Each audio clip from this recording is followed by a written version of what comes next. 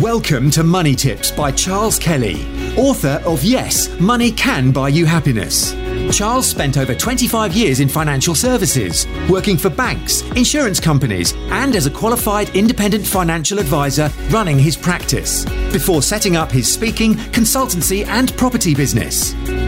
Money Tips will help you save, make, and accumulate more money, whether you are a business owner, entrepreneur, employee, or still searching for your vocation.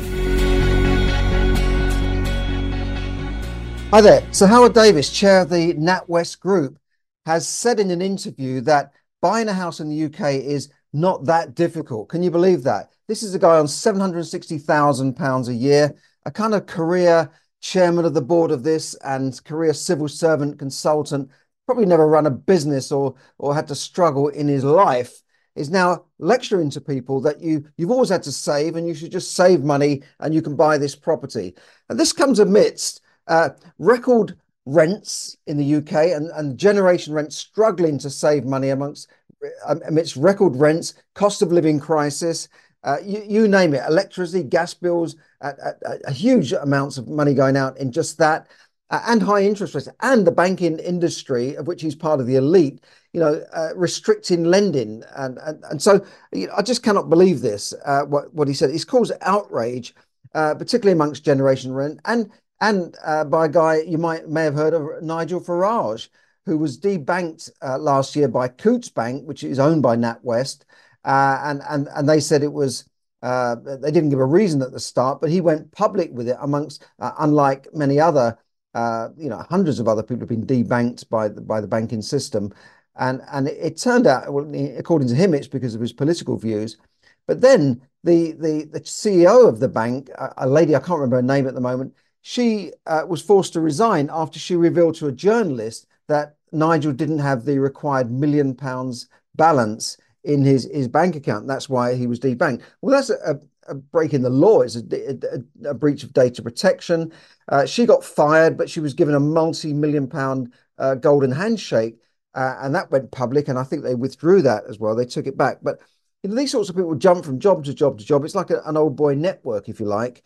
Failed civil servants, failed Quango heads go from another job and they land up with another multi-million-pound job, all of them earning far more than the Prime Minister. And people have commented today that this guy must live on a different planet. And I have to agree. I'm not one for criticizing business people, but he is part of the banking elite. And he seems to have lost touch with reality, if he ever had touch with reality. A lot of people say ministers and MPs are not in touch with reality, but I don't agree with that, because they have constituents, and they see these people on a regular basis at their surgeries. They're dealing with everyday problems, as well as the high office ministerial type of problems and voting in Parliament and that sort of thing. But some of these people who are running Quangos and NHS trusts and university chiefs on £500,000 a year and more, they are, I think, detached from reality, and they don't understand, the average person's problem and what people have been going through over the last couple of years. So that's my little rant for the day. There is some good news around. Interest rates are coming down. Average 2-year mortgage deals, according to Moneyfacts, 5.83, 5-year deal 5.43. But we know that we've seen some sub-5 fixed rate deals out there, so that's good news. Average house prices, according to the Halifax, have risen last year by 1.7% and by 1.1% in December. So that's good news, but it's only their figures, by the way. It doesn't include other lenders' figures, obviously, although they are the biggest lender in the country, but it will not include buy-to-let deals and cash buys, obviously. But it's still good figures. Bank of England say that the number of mortgage approvals rose slightly in November, and organisations like Zoopla and Rightmove have said that more people are putting their property on the market and activity is increasing. But my own anecdotal evidence is that some people have had their properties on the market for up to 2 years and hardly got any buyer inquiries, despite reducing the price. One guy I know is trying to downsize from a property up near the Warner Brothers studios in the Leavesden, Watford area. Can't sell it, 2 years. And he's been trying to buy it. And yet the property he's buying is still open because they can't sell it either. And I've known other people having properties on the market, barely getting an inquiry. So that's my own evidence. And average figures include parts of the country which may be booming, but there are a lot of parts of the country that are suffering.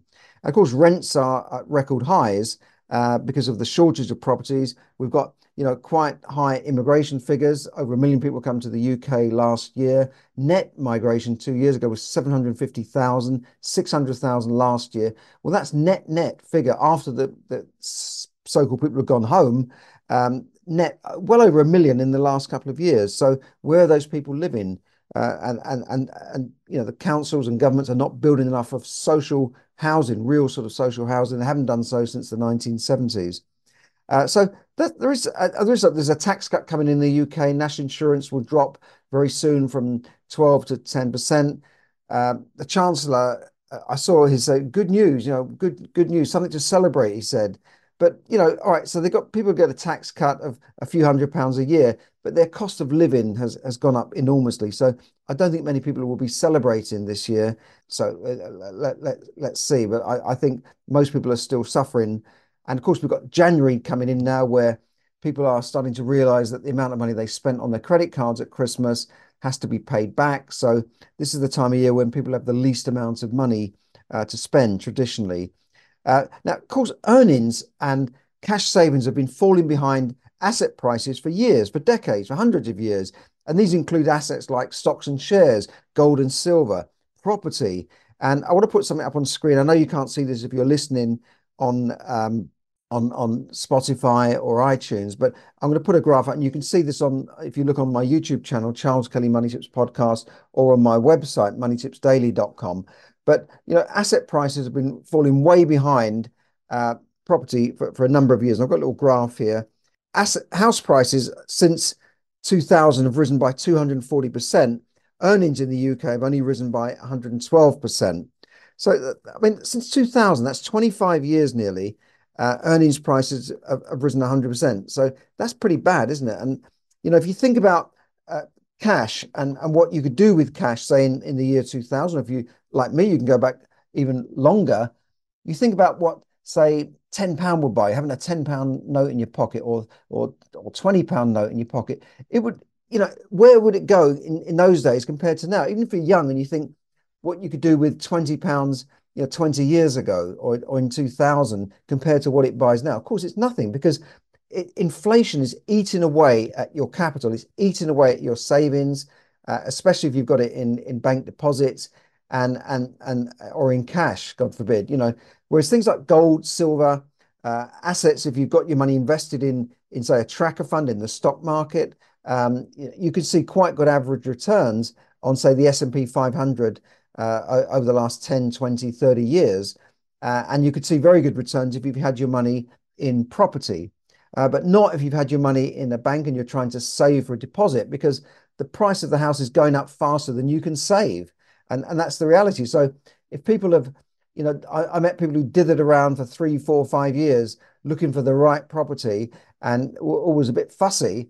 And then they found that, prices were running ahead of them and they had to then settle for maybe a 2-bedroom house instead of a 3-bedroom house, or a flat instead of a house. I've seen a lot of that because you just can't keep pace with the rising costs. Now, having said that, I think asset prices will come down in 2024, particularly property and stocks and shares.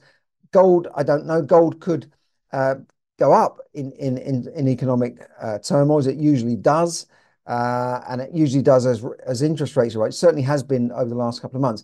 And in the next week or so, I'm going to have a gold expert come on and talk to us about the history of gold, the prospects for gold and silver and precious metals over the next few years. No one can predict things for certain, but I would certainly rather have my money in assets like precious metals and the stock market and property rather than having it in cash and in the bank sort of thing. Now, another thing to watch out for is that a shadow bank in China has filed for bankruptcy. This is a 64 billion pound bankruptcy, and it might sound insignificant, what's one bank in China amongst hundreds of them, but this is the shadow banking system. And shadow banks are the banks that operate outside of the regulated banking industry and have fueled a property boom in China. In China, property accounts for a third of its GDP. So it's quite big. And we've had companies like Evergrande and other major property developers fall into trouble in the last couple of years. They haven't gone bust yet, but we're seeing some cracks appearing in the Chinese economy. There was a documentary I was listening to the other day where it said that a lot of students who've graduated were told by their parents, study hard, work, and you'll get a good job, and that's what are unable to get good jobs, and they're now doing manual types of jobs that are not congruent with the degrees that they've got, sometimes master's degrees, and they're working in fast food and so on, which they could have done without the degree. So there's some cracks appearing in the Chinese economy. Chinese economy is the second largest in the world, and I think we could see some trouble ahead there in China. So I guess that's all I wanted to say for now. I hope this year is a good year for you. There'll be opportunities, whether you're in as an investor, a stock market investor, a property investor. Falling prices always lead to opportunities. So do watch out for that. And just be ready for these things. Be ready for these things. Try and pay off your consumer debt. If you can, get rid of that. And always have 3 to 6 months of savings in the bank so that you're covered if there are problems, if you do lose your job and that sort of thing. Of course, we hear figures in America that the job market is strong and there's more jobs being created. But are these real jobs? I mean, if someone is fired from a bank, and the banks and lenders in America have made huge redundancies in the last year, as have some of the tech companies. So are they going to get the same jobs as they got? No, they're probably going to be flipping burgers. And yeah, there'll be these new jobs created at lower pay, but it's not the same. It's not, the figures can distort the real facts going on in the economy. So I would watch out for that.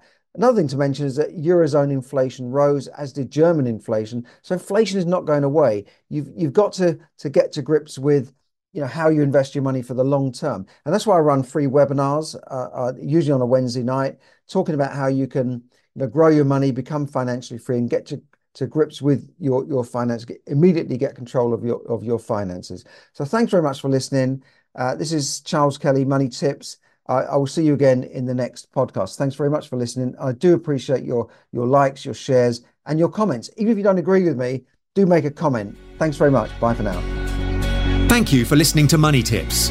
For more tips and information, visit moneytipsdaily.com. The information given in this podcast is for your entertainment and should not be construed as financial advice. As always, take independent financial advice before making any investment decisions.